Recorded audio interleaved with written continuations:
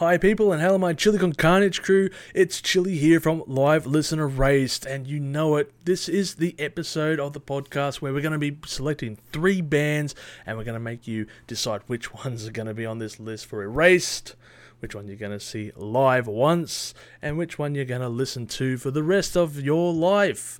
I'm joined by Tom, the Green Man. How are you, Tom? Actually, yeah, all good here, all ready to be, I'm sure, given a very difficult choice. Oh, yes. And if you haven't checked out the episode before, make sure to check it out. Side A, where Tom's list is, it's just such a painful list. I'm just the horror, the PTSD has come back to me. Yeah, still recovering from the experience myself. We managed to do it, both of us. We overcame the odds. We came to a decision. You guys will have to watch it if you haven't already, but this is side B. This is now my list. And I'm hoping, Tom, this list will be a little bit painful for you. We'll see. We shall see, yeah. Yeah, like they say, misery loves company with that first list, man. Alright, man. So with this list, I had a feeling that you might enjoy a bit of the progressive area. I thought I'd bring it into a bit of progressive territory with the 3 following artists. Dream Theater, of course. Porcupine Tree. And and OPETH. Ooh, God. That's nasty, that is. It is a nasty progressive metal nasty. list. Oh, I'm going to have to really think about that. Yeah. That's going to be interesting. Yeah. It's going to be an interesting list. For progressive metal fans just sitting there going, nah! I could imagine that one just going on there. So which band would you like to start on? Which band should we start on? We start on OPETH? Let's start on OPETH. Oh, please do. Yes. So, OPETH, which I was also just watching a documentary on them just before we joined on the video call, because obviously they've got some ties we'll bring into that. But they're an interesting band, aren't they? Very intriguing. What's your favourite album out of the OPETH catalogue? I guess you could say is a hard one to say. Yeah, I've kind of changed my mind on this a few times as well. I think I often go. I think I've said Still Life most often when people ask me my favourite OPETH album. But I sometimes say Ghost Reveries. That's a big album by them as well. Yeah, a lot of people would obviously say Blackwater Park. Yeah, and I love that album, but I don't know what it is. It's just I kind of love it, but it's not quite for me. I just don't go back to it as much as the other 2 I mentioned, Still Life and Ghost Reveries. Do you reckon they picked that just purely because of the Leper Affinity? And that would probably be about it. I don't know. I think there's a lot of great stuff on there. You got the title track as well, and that's really, really great. But I don't. Drapery Falls as well. It's just to be honest, it's a terrific album. I don't want to downplay Blackwater Park. No, I bet fans will be after me. Will be after me. But I just do find I go back to those other 2 a bit more often, to be honest. Fair. Yeah, interestingly. It's interesting we got the Porcupine Tree connection here because OPETH and Michael Ackerfeld and Stephen Wilson very good friends. So that brings that into the equation here as well. Yeah. But I mean, OPETH are bands with quite an evolution over time, aren't they? They started quite heavy, progressive, melodic death sort of metal with their early albums, Orchid, Morning Rise. But then they've gone down to more prog rock, psychedelic 70s rock stuff since about Heritage that's where there was the biggest change, and Heritage, therefore, lots of the death metal side of the Opeth fan base crying out in anger at Heritage, going, Heritage, it's heresy, I sort of see, because the thing is, I do get some of that though, because Michael Ackerfeldt's growls are a thing to be reckoned with. They are the strongest harsh vocals in all of metal for me, and to lose that, to not have that anymore, you can see why some fans would be a bit. I miss those growls so much. You can get it when you really love someone's voice or their vocal style, and they change it. It does. But the thing is, for me, is that he also does have great cleans. His clean singing is really underrated. Well, not underrated, but I think people love his growls so much they don't always recognise the guy's a damn good singer. It's like a Corey Taylor almost, with his dual ability to do clean and unclean vocals. Yeah, and both to a high standard as well. And I mean, I can understand where you're going for. Coming from when you're saying like, his harsh vocals and everyone's crying out because he's one of the best. It's almost like Foo Fighters being with Dave Grohl as not a drummer. All of a sudden we're losing one of the best drummers in the world, but at the same time it's like, but he's writing this other cool shit too. Come listen to that. I think, did you do a video recently on Heritage? Oh, I don't think so. No. I've done an Opeth ranking. I did a video where I talked about maybe Encarta Venenum a bit, but I think that must have been a top list, 10, 20 list of a year, actually, when I talked about that album. I think I've spoken about them in pockets on the channel, but not at length.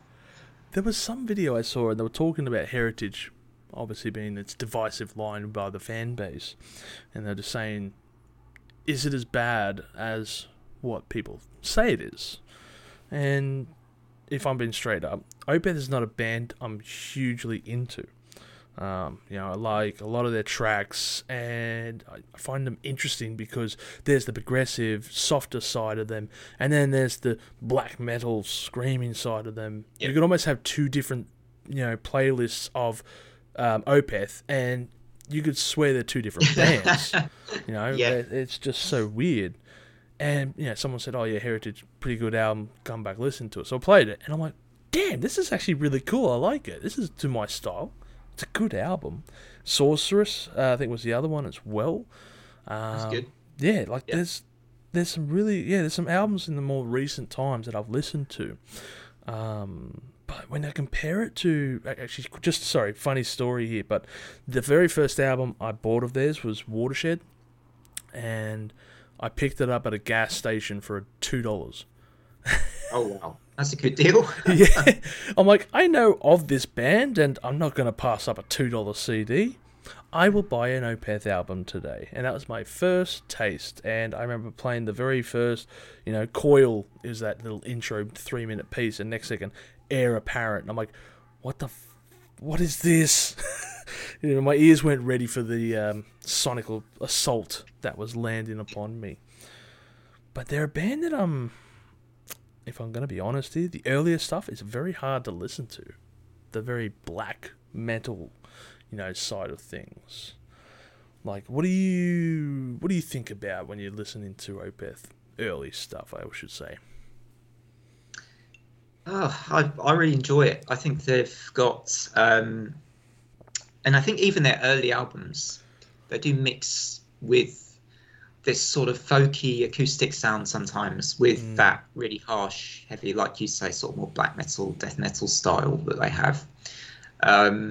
And it just works. It's like there's some quite sharp transitions that in Still Life, in My Arms Your Hearse as well. I think like there are transitions where, but it sort of works. And it's because they're just really talented, I think, and they have that ability to switch up tempos and styles with the drop of a hat, and it's just crazy, really, that they can do that and do it so well. A lot of bands probably try to be like Opeth, but it just doesn't happen. No, man. That's definitely Arena Core could learn a thing or two. It's a bit of jazz as well. They have like in Sorceress and albums like that, pretty jazzy, aren't they? What is the song I'm thinking about now? Where I think it's one of the songs of Still Life where it's just amazing. I think it might be Godhead's Lament, where it goes from a really heavy section with sort of the power chords and everything, and then it drops suddenly into this like really jazzy kind of like section where they just totally change the arrangement, but it works, and it's just like, how on earth have they done that? I mean, you see other bands like Between the Buried and Me do that a lot, actually. Oh, yes. They do that a lot with transitions. But yeah, Opeth are one of the masters for me of the transition from different styles. And still making it work in the song, which is an art form, Yeah, the transitions are just absolutely phenomenal. You raise a good point, like the heaviness sections where it just comes out of this brutally fast tempo, and next second it'll just be sudden stop, acoustic playing, and softly spoken part, and then back into it, and you're like, oh my gosh, what? And they've mastered that ability to do such an effort, It's incredible. Very few bands can pull off what they do so seamlessly, almost. Yeah. Like Between the Buried and Me, I guess. Yeah, they do it quite well, actually. To be honest, I mean, I struggle to say much negative about Opeth. I really do. I think, if anything, some of their early work, like Orchid, was a little bit lacking in direction. And I find that I do miss some of the bite in their later albums that they had in their earlier albums, despite their albums being perfectly good progressive rock albums. I think because I'm not one of those fans that obsesses about his harsh vocals, but I do miss them a bit. And I think sometimes that there would be no harm in them going back to that if they wanted to. And but I'm not sure we're going to get that. They're just a really legendary band. Again, a bit like the bands we were talking about on the other episode, trailblazers. They really are trailblazers. Yeah. For prog. Yeah. When it comes to prog metal in particular. Yeah. Yeah, and they got a great. They had an interesting transition. Sorry, not transition. What was the word I was trying to think of? Production quality, I guess, changed with Blackwater Park, which saw Stephen Wilson being brought in on that record. And really changed it up when you compare it to their earlier stuff, in particular the '90s material, to Blackwater Park. It just had a very polished sound in there. It was all produced extremely well, as you'd expect from Stephen Wilson. I think, very clean. It's one of those things that's kind of difficult to describe, isn't it? It's super clean production, but you still got the heaviness coming through on the album. Sometimes I worry when production is too perfect in metal that you lose just a bit of the punch and the rawness of the guitars and the drums that you want, actually. So, you don't want overly processed stuff sometimes with metal. You want it to hit you. But the way that album is produced is really good because it's just takes out some of the kind of some of the stuff you don't want, but it still manages to make it a great final product. Yeah. It kind of reminds me, actually, of someone I was interviewing before, and they were talking about listening to black metal. My question was, what do you prefer, record, CD, or streaming? And he goes, tapes. I'm like, what? He goes, tapes for black metal, that sound. Yeah. And I'm like, man. Just like it's in your room, blasting away at you in your room. Yeah, I'm like, man, I only ever owned one tape, and that was Green Day's Nimrod. So I've got no comparison for that. I was like, okay, that question caught me off. Sorry, the answer caught me off guard. But I can imagine some people who, when in particular Opeth fans, probably did have a few of theirs on cassette and just like going, yeah, man, that's how it's listed. Yeah, that's it. But no, I mean, still, they didn't. It wasn't over polished to the point where it lost any gruff, I guess. It still is punchy. It's still weighty, all behind it, I should say. So, it's just perfectly It's mint record. Yeah. Man, oh, I was listening to it actually just earlier today, and you forget how hard Leper Affinity hits you sometimes. Yeah, that's great. That's a great song. Oh, it's such a good track. I can't think of the other one. Is it Pain? I haven't actually listened to an Opeth album in full for a little while, so you've got me thinking. Got to do that. You're gonna go back to it. It's like, damn, I remember Yeah. this one. Window Pane. That was the other track I was just thinking of. Oh, that Damnation album, like Deliverance Damnation, is those two albums. I absolutely love those. Yeah. Oh man, I was thinking I haven't mentioned those yet. I have to mention those because There we go. they're like they're like the two sides of Opeth, but separated into the two different albums. Because Deliverance is the really aggressive, heavy side of the band. Damnation is the beautiful, mellow, more song-focused, I would say, side of the band. You know, and it's the two contrasts working well as separate albums. And yeah, two of my favourite albums, as it happens. It's like Jekyll and Hyde situation going on with the band. That's exactly. I was thinking that was in the back of my mind. It just wasn't coming to the front of my tired brain. For those of you, I had to wake up Tom really early for this episode, people. So don't cut him some slack, all right? Cut him some slack. Man, I forget. Sorry about Damnation. That is one of the albums. Actually, when it comes to their 2000s material, I probably have played that very little, or much more less than I should have. Is my answer. And I mean, Window Pane. Damn. Yeah. I like you. I'm going to be playing their full album, I reckon, after this, because it's something I just haven't listened to in quite a while, and I need to go back and listen to it. Now I'm thinking about it. Because, yeah, I mean, I was listening to Blackwater Park before, and I think the other one was Watershed as well. And while they're good tracks, it was a little bit hard for me to listen to as a full album experience. Like, you got to be in the right mindset, at least from where I was coming from, I guess. But I don't know, get yourself hyped up in the right situation. Talking to myself here, that's all. You can do it. You can do it. You can do it. Yeah. Listen to Damnation. But a very unlikely, yeah. I mean, you maybe have to be in a certain mood to listen to Damnation because it's very mellow. You know, got to be in that moment where you want something a bit more different, a bit mellower. Yeah, that's true, I guess, yeah. But yeah, it's very interesting stuff when it comes to, like, oh, God. Yeah, you got like the acoustic section, then you got, yeah, there's so many Jekyll and Hydes amongst the band. It's like, how are they doing this? Yeah. They do so well. Such a good band. Oh, gosh. Just goosebumps thinking about that one now. Which band would you like to, I mean, like, it's interesting. Sorry, now I just remembered the point. I think I'm getting the same brain as you at the moment. I was just talking about the at the beginning of this, the interview that they had with Michael and discovering Porcupine Tree, and he was saying how back in like 1995, I think he said the guitarist for Catatonic came up to him and was like, "Hey, you got to listen to this band," and gave him a CD, and it was a Porcupine Tree CD, The Sky Moves Sideways.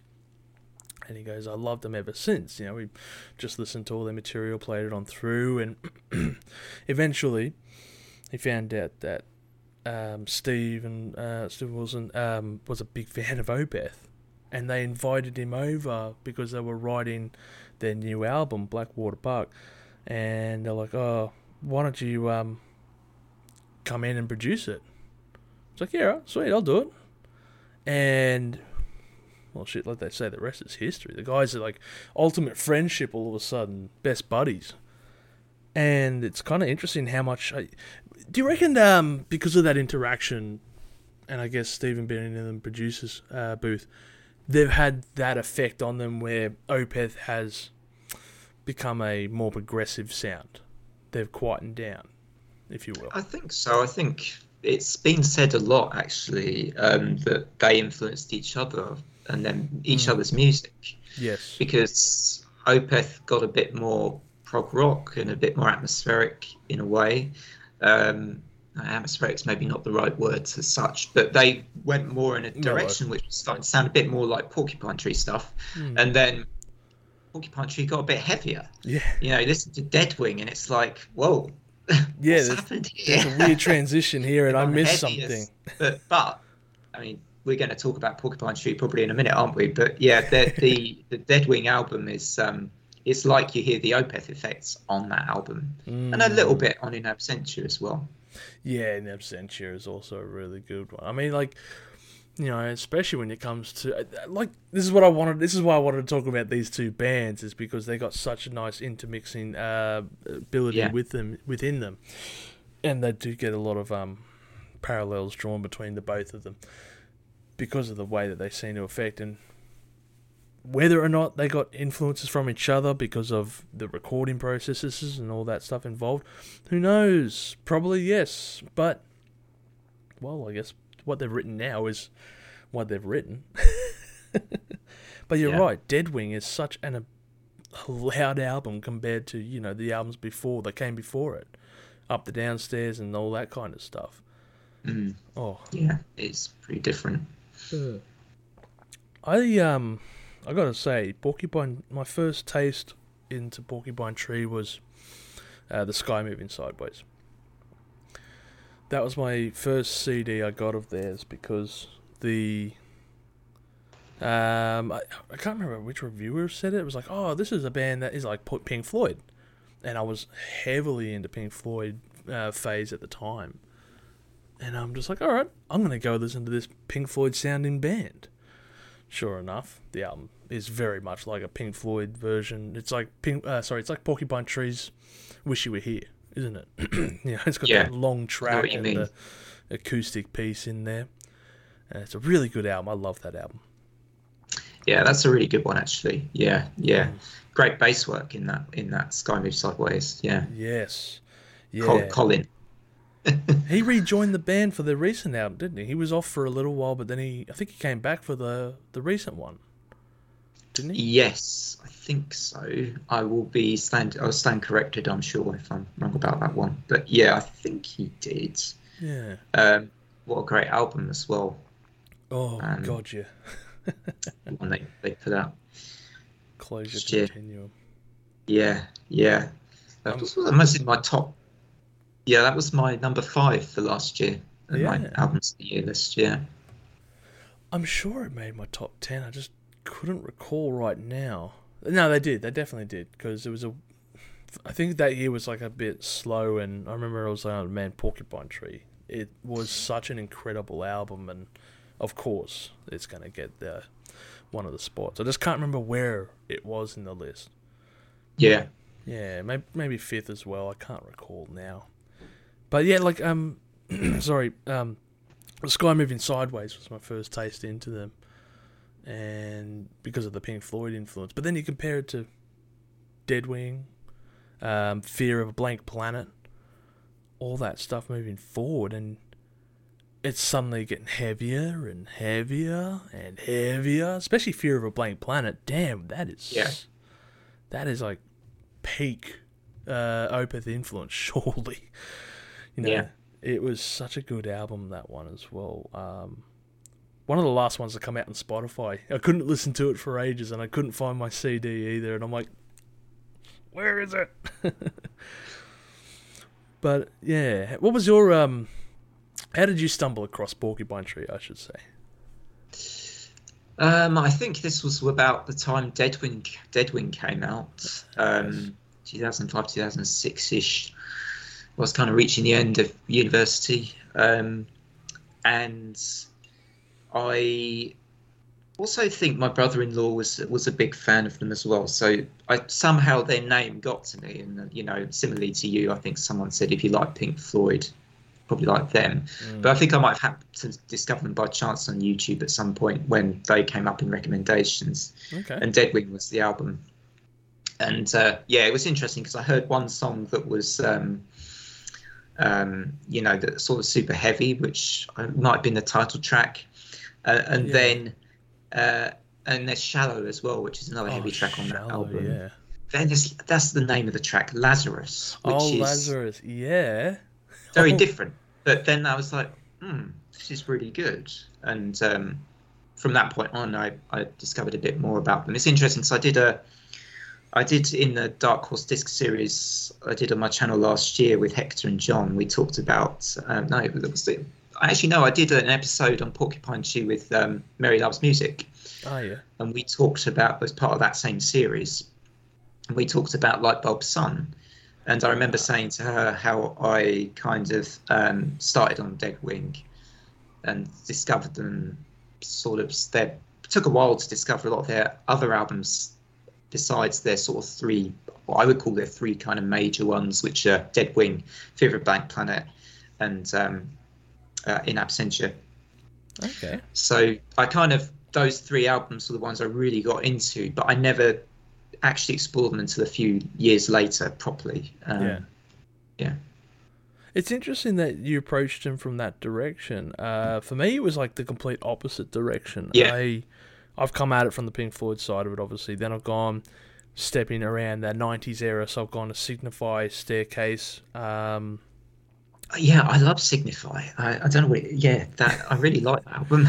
It's not one of their sort of not many people talk about it, but it is kind of highly regarded amongst the fan base. It's an odd... Well, you know what? Actually, you know one that gets completely overshadowed that I thoroughly enjoy is Voyage 34. Like, it is such a good track. It's peak progressive movement. 4 tracks talking about this person having their 34th trip on, I think it was LSD, wasn't it? Yeah, and occasional recordings from the people behind it. And it's it's an extremely psychedelic piece. Released just around the time of Lightbulb Sun as well, I believe. But then I got into the other ones like Metanoia, which was a jam album, which was a very weird jam album. Still good, but yeah, it's we can completely ignore On the Sunday of Life. That thing can get that thing can burn. It was okay, but yeah, it wasn't not their best, I would say, for sure. A waste of... I got the special edition version of that. That was $30, and that was a waste. I got it to fulfill my, my back catalogue. Collection, yeah. I know the feeling. Yeah. Oh God, why did I bother? And I'm radioactive toy, but it should be in this high pitch. It's just... It's like the Chipmunks were singing that track, Alvin and the Chipmunks, But yeah, okay. So I've listened to all their early stuff, and then I eventually, I think Fear of a Blank Planet came out.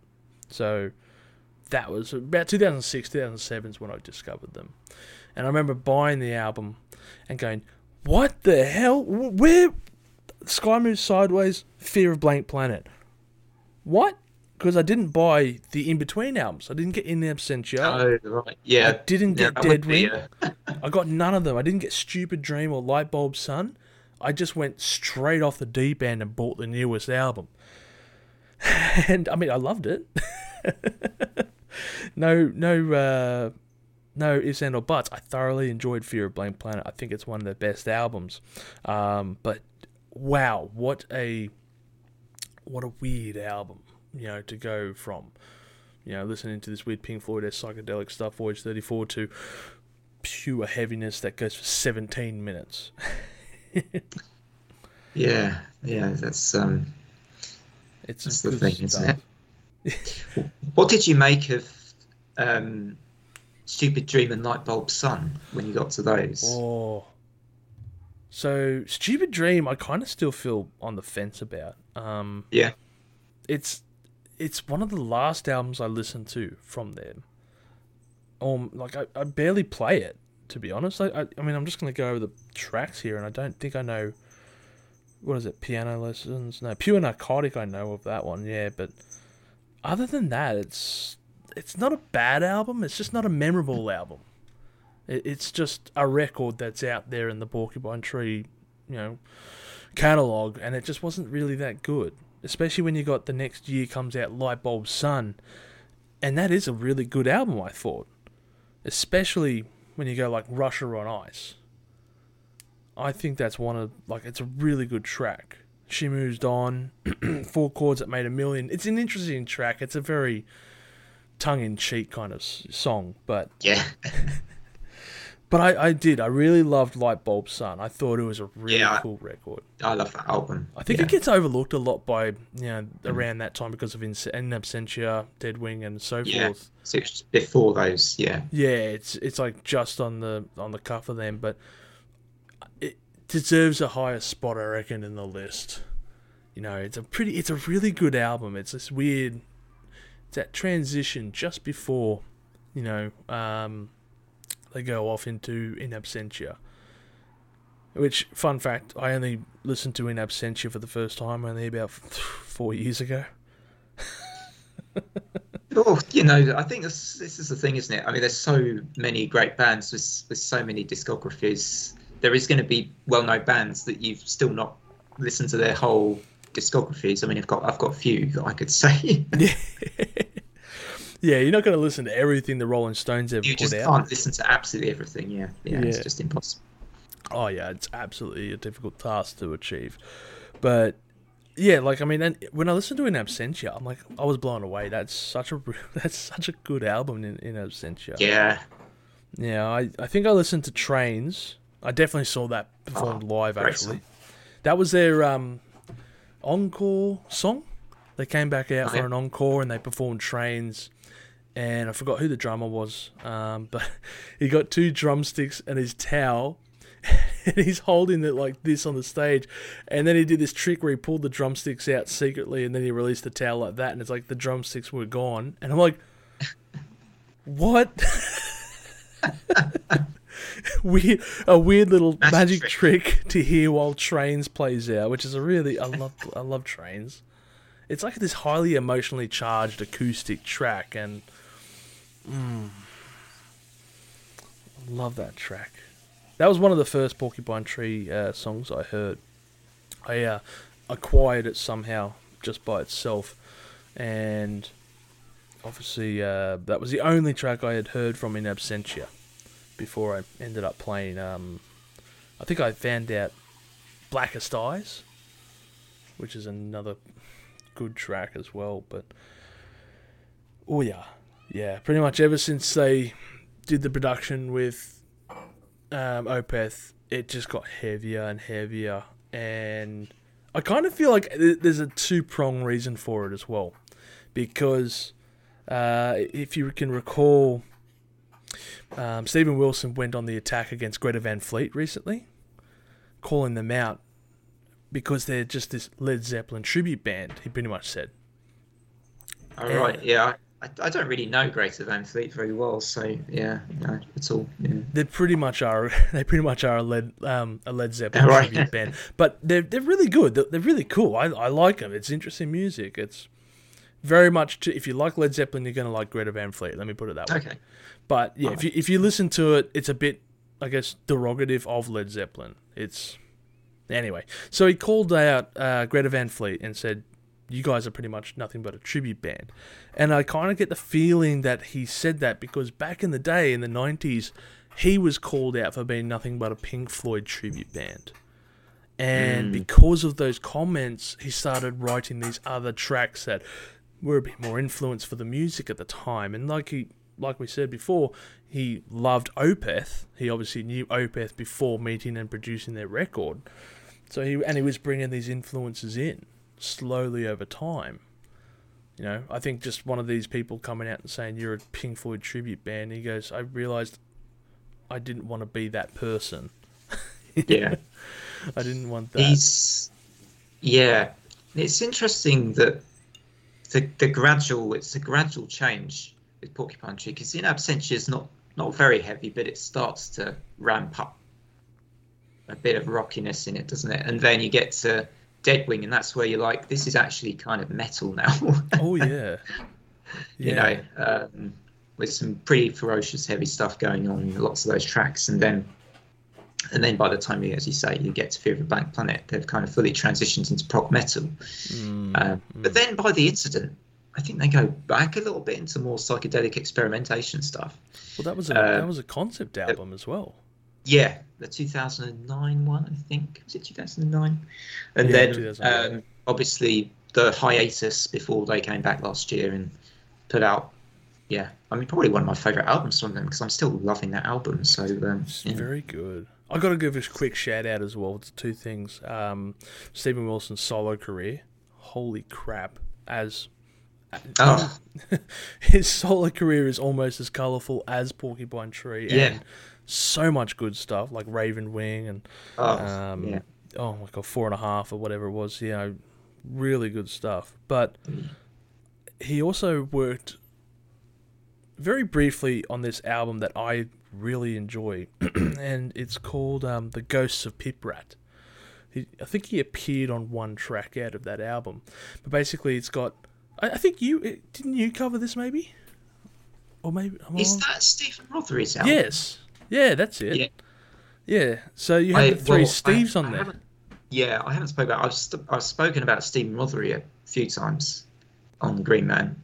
He's one of my all-time favorite guitarists, and he's very influential on my guitar playing. But yeah. Yeah, I think it was the track "Old Man of the Sea" from the Ghosts of Pip Rat, which had like Steve Rothery and Stephen Wilson, and it had some other Steve. I've listened to that album. That passed me by that Stephen Wilson was involved in that. I think I just checked out the album once or twice. Oh yeah, it's a very minute detail because it's like an instrumental album. It's just this very ambient, guitar album. And I didn't know it until I don't even know how I stumbled across this album, but beautiful album by Stephen Rothery, and then I see Stephen Wilson's name attached to it. I'm like, oh, okay, that's cool. Didn't know that. Didn't really hear that either. There's another because there's a track and it's got 3 Stevens on it. I've forgotten who the third one was, but yeah, if you're looking over the list of who did what, there's like 3 Stevens there at one point. It's a really weird one, but yeah, like everything he does is incredible. His production, I mean, even reproducing Yes albums, King Crimson, all this other stuff that he does in the studio. He's one of the most what's the word I'm trying to think of? Like, his name's not as much of a household name as it should be. And it's a shame, He deserves so much more. He's such an incredibly talented musician. I can't sing his praises highly enough. I guess that's what I'm trying to say. Yeah. Sure. But yeah, the recent album. He has Stephen Wilson. He has just a way of knowing what serves his. He knows his music so well, doesn't he? I think. Oh yeah. He just has a way of knowing what serves the songs the best. Yeah. And it's almost like he's not only a great instrumentalist or musician, but he kind of has a creative mastermind, if that makes sense. Oh yeah, definitely. Yeah, he's got that down pat. He's just got the knack. He's always in that vibe and music. Just a music mogul. Oh yeah, he's born for the musical world. That's for sure. Yeah, he made that apparent when he was singing the line "Born in '67, year of Sergeant Pepper," and "Are you experienced?" I'll always remember that line. Great musician. So the last one, we've got the Mammoth Band here. When it comes to progressive metal bands, when you say progressive metal, I don't think you could talk about any other band other than Dream Theater, eh? Yeah, this is the thing, and this is what is going to make this really difficult because their Dream Theater is so influential, aren't they? Ooh, yeah. Big discography with sometimes 2.5 hour long albums, and it might include 3 tracks. Yeah. Oh God, yes. It's nuts. What are they doing? Every 3 years they put an album out. It's crazy. Yeah, they're very prolific, I think is the word, Dream Theater. And, I think despite some of their albums for me being just far too long, I still think that they usually have at least, some songs on the album that I kind of still want to go back to. Even with The Astonishing, which is the album I spoke about on the Chill Dudes on a Couch channel when they're in the Is It That Bad series, and I was the only one to save it. Oh yeah, you're a braver man than me. Saved The Astonishing. Yeah. Yeah, I saved it just because it kind of keeps bringing me back to it a bit and wanting to hear a song on there again. So I was like, can I really throw it away? And I thought, well, maybe not. So yeah, I ended up saving it. But it's like it's one of those albums. It is a real. If you try and listen to the whole thing, it's Yeah, nah, I can't do it, man. Because that's what I was going sort to of ask. You opera. guys, I knew you covered a Dream Theater album. I just wasn't sure if it was Fallen into Infinity or The Astonishing. Yeah, I think it was the we spoke about Train of Thought as well on Dark Horse Discs too. Yeah, that's it. That's a good Yeah, album. I loved that's a that really good album. album. Yeah. Yeah, it's weird how much it doesn't get spoken. It's like, what is it, the heaviest Dream Theater album that you'll listen to. But it's squished between, Metropolis, 6 Degrees of Separation, and then Octavarium. So it gets overshadowed. Yeah. But it also kind of doesn't have a highly memorable song like those albums, I guess. It's got solid tracks, but anyway, I loved it. I loved that album. I loved it. Can't speak highly enough of it. Yeah, I mean Dream Theater. They've got. I think maybe they haven't sort of evolved a huge amount, but I would say out of the other bands we were discussing, like Opeth and Porcupine Tree, have both had like their evolutions, and they're quite clear evolutions. With Dream Theater, I would say maybe slightly less so, but there are still some changes the bands have obviously had over time, where they've sometimes switched up and gone a bit more heavy, like with Train of Thought, and then other albums where they have just gone full ballad, like with The Astonishing. Oh, yeah. No, you're right there. Yeah. It's weird, because obviously you go through the first album, When Dream and Day Unite, which is limited, I think, due to the production, mostly. Some decent tracks, but mostly production hampers the quality of that one. And then they changed, I think they had the change of singers around that time, didn't they? And Images and Words comes out, and it's this phenomenal album. And it's almost like, we got the formula going, and that's it. Yeah. Images and Words onwards, pretty strong period for them, I think. I think they've had sort of, the 90s and 2000s for me is their ultimate like best stuff, I think, on the whole. Oh yeah. I think the 2010s, and nothing against, a lot of people state that it's Mike Portnoy leaving and Mangini coming in on the drums. That's the reason why. But I don't know about that. I think there's still some really good stuff in the 2010s, but just slightly less so as a period of time, as an era. I sort of see them in those kind of three eras to me, like the 90s, then the 2000s and 2010s. Images and Words is a classic. Funnily enough, a classic that I don't actually love that much for some reason. Really? Yeah, I find it like it's got some memorable songs on there, but there's just like Pull Me Under.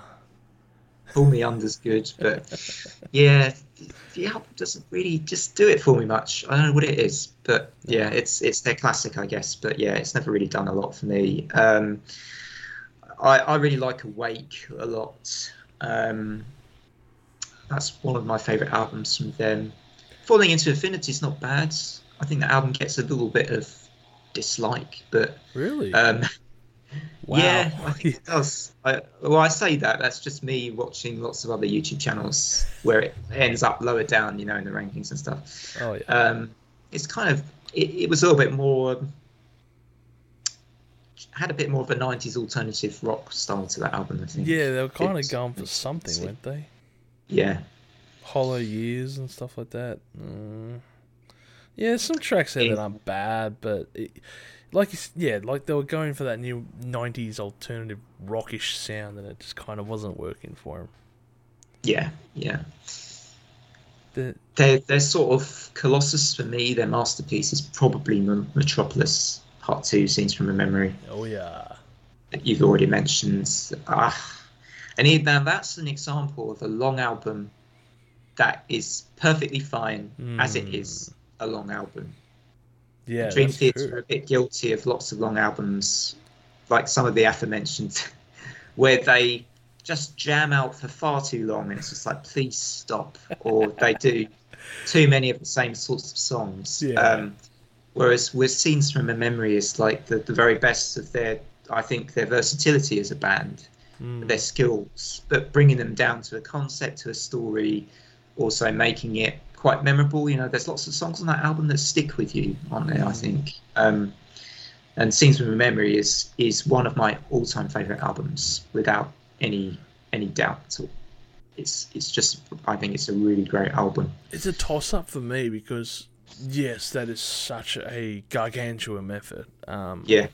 And I've heard it being called probably the best prog rock, and I mean rock, not metal, prog rock album out there, better than even Dark Side of the Moon and a few others. I've heard it being called as such.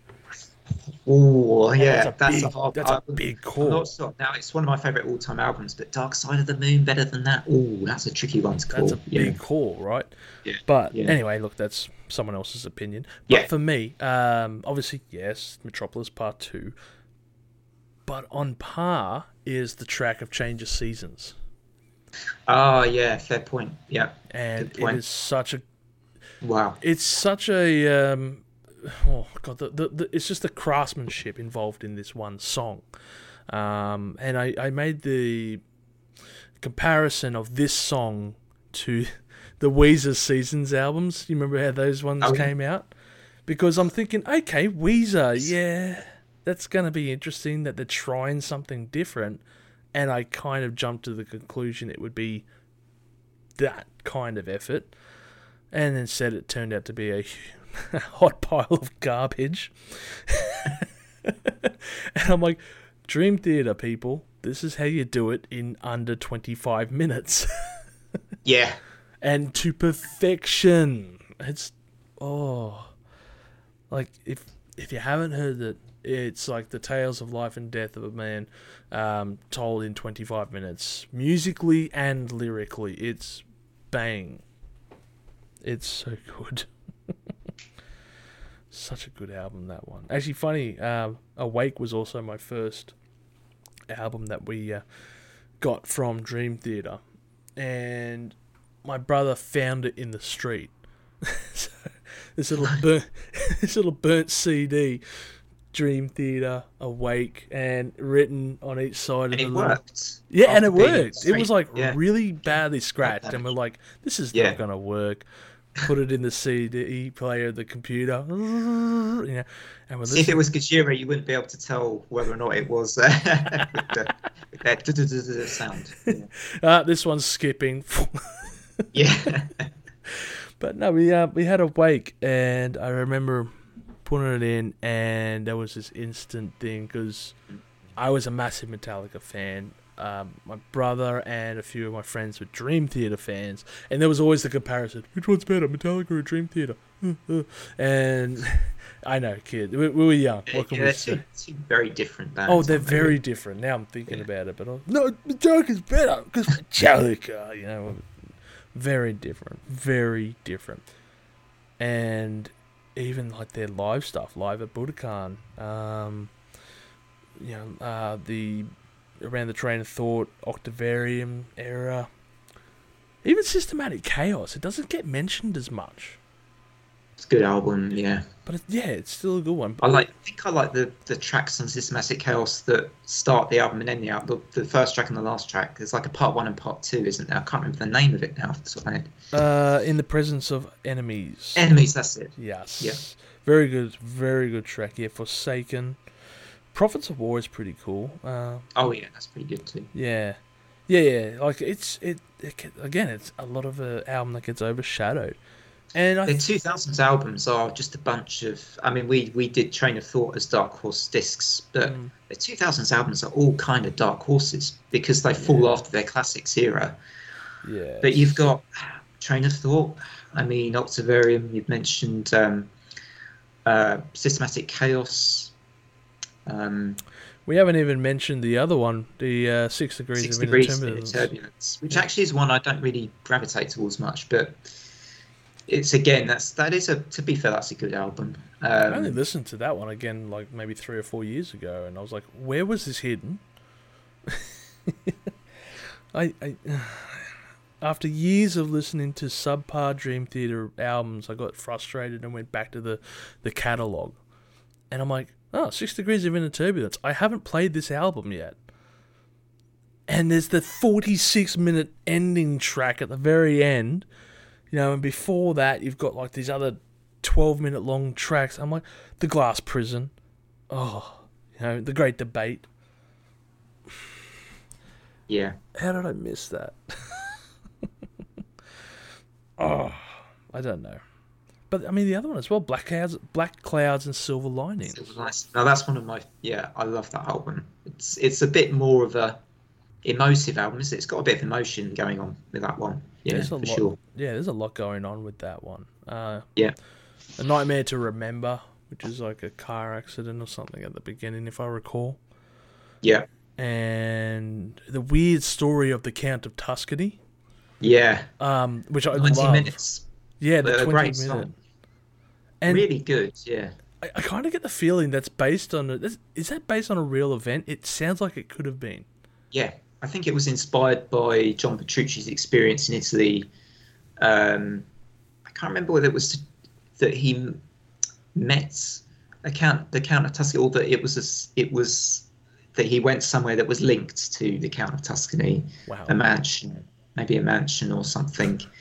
And from that experience comes a great track. I love that about music generally, when somebody has an experience and they are able to turn it into a song. In this case, a 19-minute one, but I mean, that's John Petrucci for you, isn't it?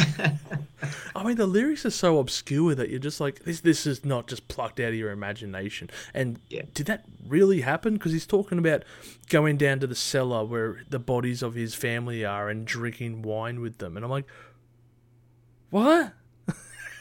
Yeah. Like, I don't know. I can't remember that bit actually, but yeah, that probably is part of the story. Something like that. It's I don't know, man. It's really weird. But then you go, like, as soon as like Black Clouds and Silver Linings, okay, Mike Portnoy's out of the band, and there's a whole reason behind that. But I mean, should we cover it quickly? Go for it. Yeah. So what is it? He joined Avenged Sevenfold because the Rev died. So he joined them for a tour.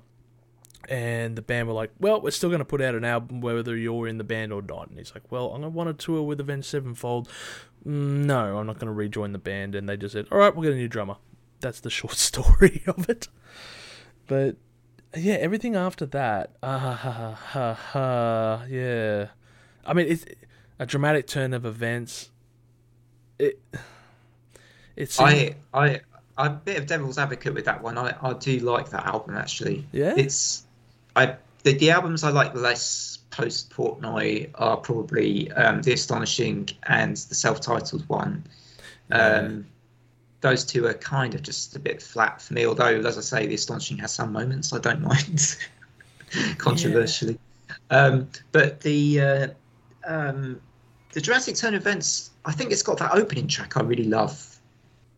And now I can't remember the name of it. On the Backs of Angels, yeah, you're right. Yeah. You're right, yep. Very good track. And a couple of others on there as well. So, yeah, I quite like that one, but I can see why, it's not... I don't think it's as focused as the albums prior for me. Yeah. I don't know what it is, and of course, like you said, people will say it's because Mike Portnoy left, which is probably not...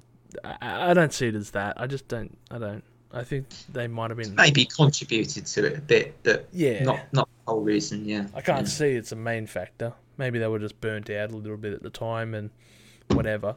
I think it's a really bad album title to be calling it a dramatic turn of events right after replacing your drummer.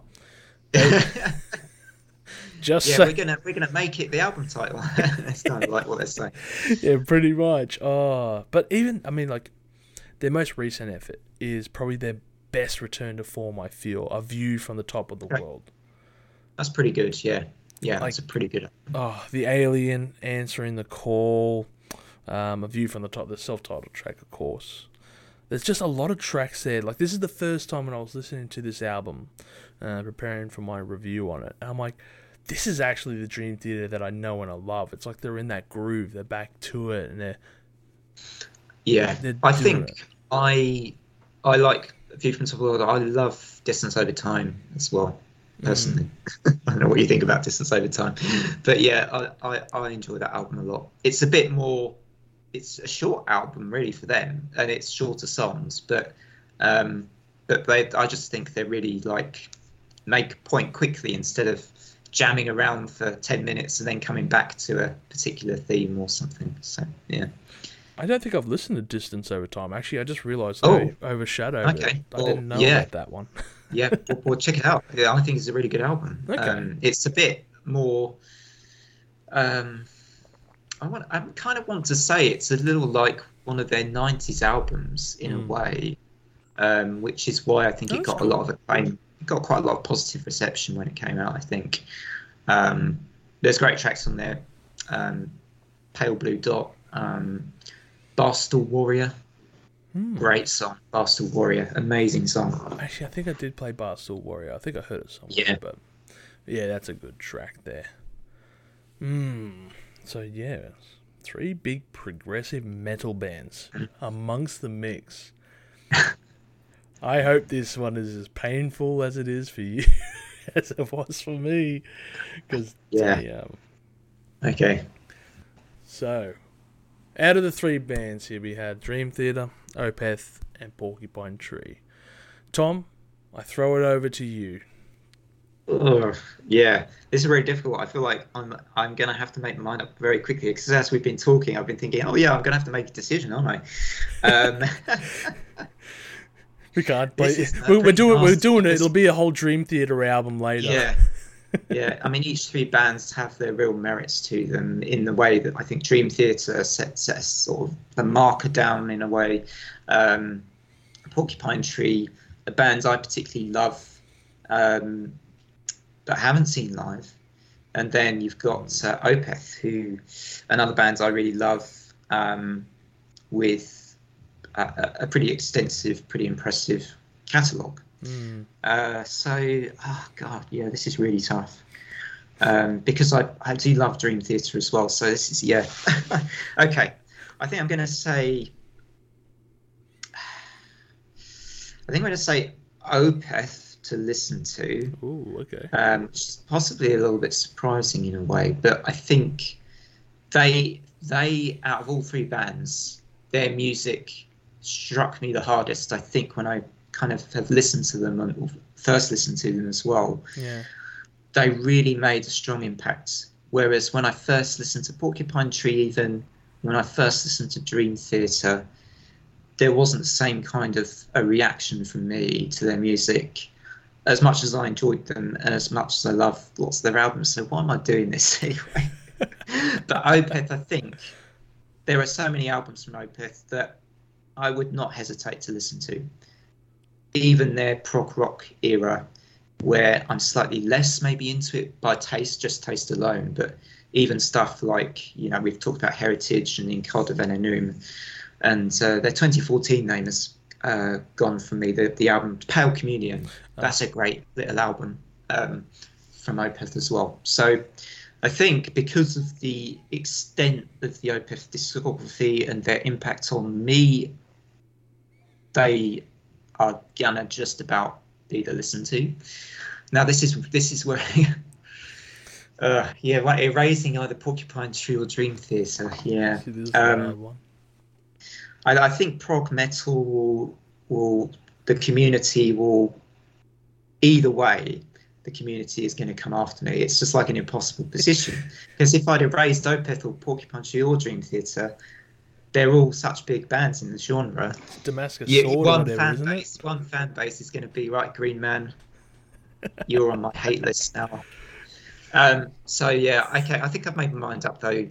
Because I haven't seen them live and because I think they would be incredible live, I'm going to say Porcupine Tree, which means I am erasing Dream Theater, and that does mean erasing their albums as well, doesn't it? Yep. Oh man, that's really sad. That's sad that means that the likes of Metropolis Part 2. Oh my god, that's like the... Oh my gosh, when you're thinking about it, one of the best progressive metal albums. But I think the reason that I've decided that is because there are more Dream Theater albums that I feel a bit more lukewarm to than the other two bands. Yeah. That's the issue for me. I mean, I could change my mind tomorrow on this one a little bit, but I think as important a band as Dream Theater are, if it's my decision and it comes down to me alone, they're getting erased. Man, that's a tough one to call out to, but Yeah, we've got our reasons at the end of the day, people. And they're pretty good reasons, you know. When it comes to these three bands, and I mean, geez, when it comes to progressive metal, could you name any three bigger giants in the field? Yeah, juggernauts. You've named juggernauts. These guys, wow. I straight up would erase Opeth. Ah. Yeah. Dun dun dun. Take a breath there. My goodness. All right, fair enough. It does boil down to a bit of a simple choice, though. Opeth was the last one out of these three. Yeah, I see. And and I'm still not into the extreme metal side of it. Okay. I am halfway across there, people. I am listening to black metal these days. I am dipping my toe into that field and enjoying it. I think I'm just still a little while off thoroughly enjoying it, you know?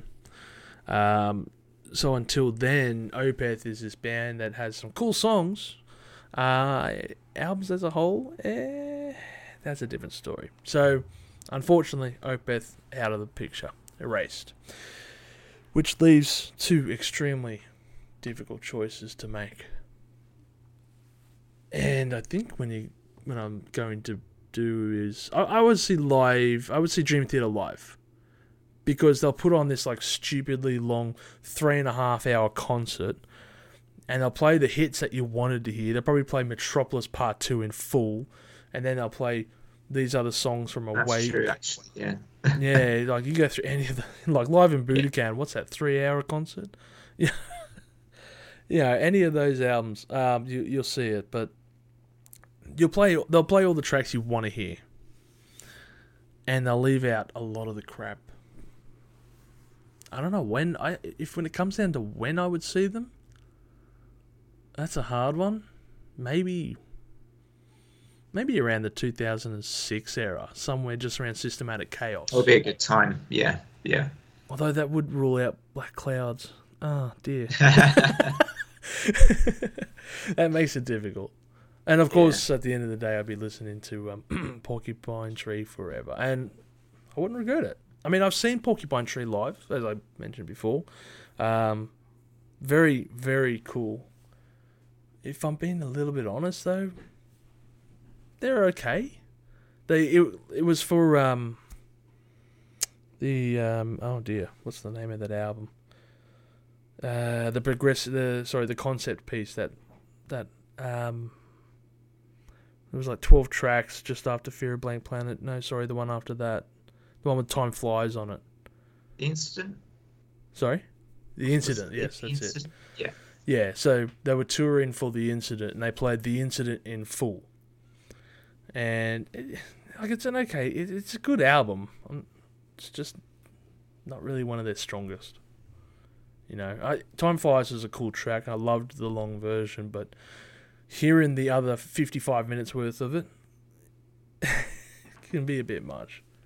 Especially when you're leaving out Fear of Blank Planet, all these other ones and stuff like that. So I was a bit let down by that. But hey, hopefully we can get to see them live this time around because, you know, I mean, what is it? They're doing their last tour, I think, in preparation for Closure and Continuum.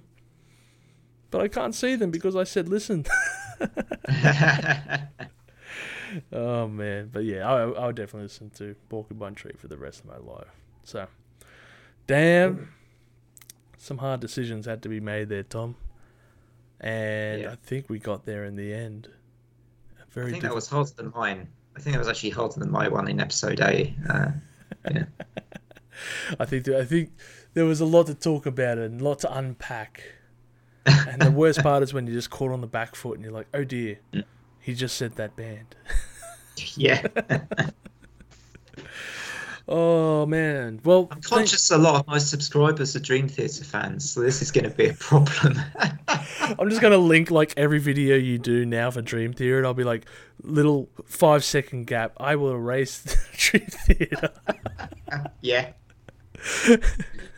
I will see you subs. Nice knowing.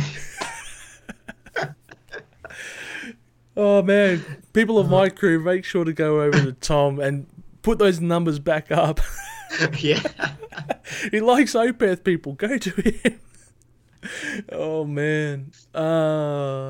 Okay, so once again, people, thank you for checking out this episode of Live Listen Erased in regards to the podcast. Once again, it's been a pleasure being joined by Tom from The Green Man. Check out his channel, people. Check it out. He does lots of content in regards to music reviews, book reviews, movies, and all that stuff. So make sure to check it out. His details will be in the bottom of this YouTube video. Tom, thank you very much for joining us. No problem. Thanks for having me.